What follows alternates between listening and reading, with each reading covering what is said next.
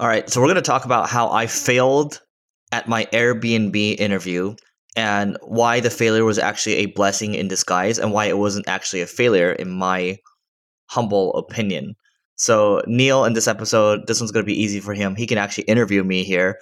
And I want to share some backstory on this one. So, Neil had actually, this was a long time ago, he had asked me because he knew I believe it was the VP of marketing at Airbnb, and they needed an SEO at the time. So I was probably maybe 25 years old or so, 26 years old. And Neil's like, hey, there's this Airbnb company. They're growing really quick. Might be interesting for you to interview over there. And at the time, I was still working full time at a company. And so I was like, oh, it looks really cool. And I think they're valued at maybe 5 billion at the time or a billion. I might be off a little bit. Neil, do you remember what the valuation was? I don't. Okay. So basically what had happened was I end up talking to the VP of marketing and the interview goes really well. And so the next step of the interview was I had to talk to someone at Facebook who was their advisor. And lo and behold, it is actually a guy that still works there. His name is Alex Schultz. And I think for all intents and purposes, he's their CMO now. And he interviews me. I get this call from a Palo Alto number in the morning, and he just grills me, right? He's like, not interested in small talk, not interested. He's just like, here to grill me and that's it, right? And there's no knock on the guy. He's successful, congrats to him. So I'll pause for a second. Neil, do you have any questions before I continue? No, keep going. I never heard this story, so I'm interested myself.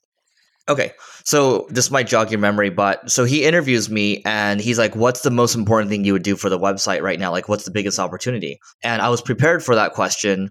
And I had noticed that there were certain elements on their website that were uncrawlable. And this was for all their major product pages. I think at the time, Ajax wasn't crawlable. And this is when I was really deep in SEO. And I was like, guys, like your stuff isn't crawlable. Like a lot of your blocks of content are basically like going to waste right now. And so he basically paused for a moment and that was it. Like he basically was like, no, the right answer is make a bunch of landing pages, like programmatic SEO. And I knew that was a thing, but I thought an easier lift would have been to just fix that part. And I stood my ground and he asked me if I wanted to change my mind. I said no. And that was that. And so I ended up not getting the job there.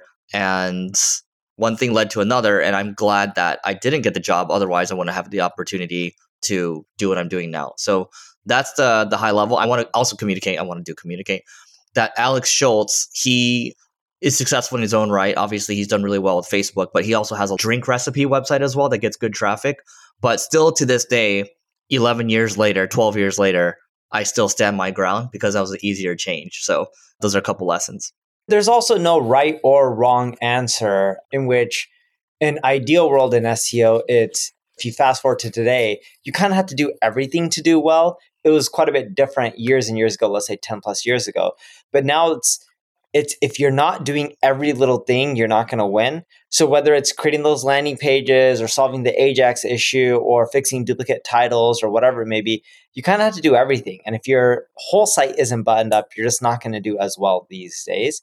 And I don't have access to the data I used to. We used to also be the consultant to Airbnb and do their SEO back then as well.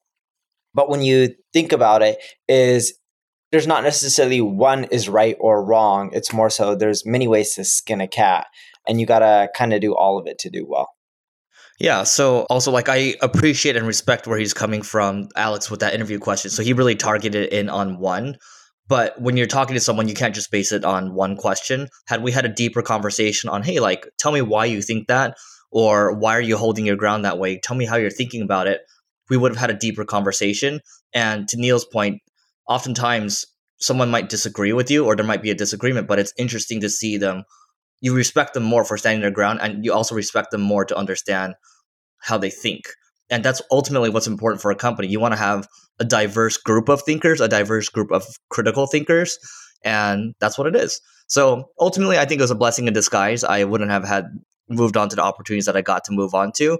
And Airbnb is what it is. He's done well for himself, and I don't have any regrets at all. And those are a couple lessons. So that's what it is. Anything else, Neil?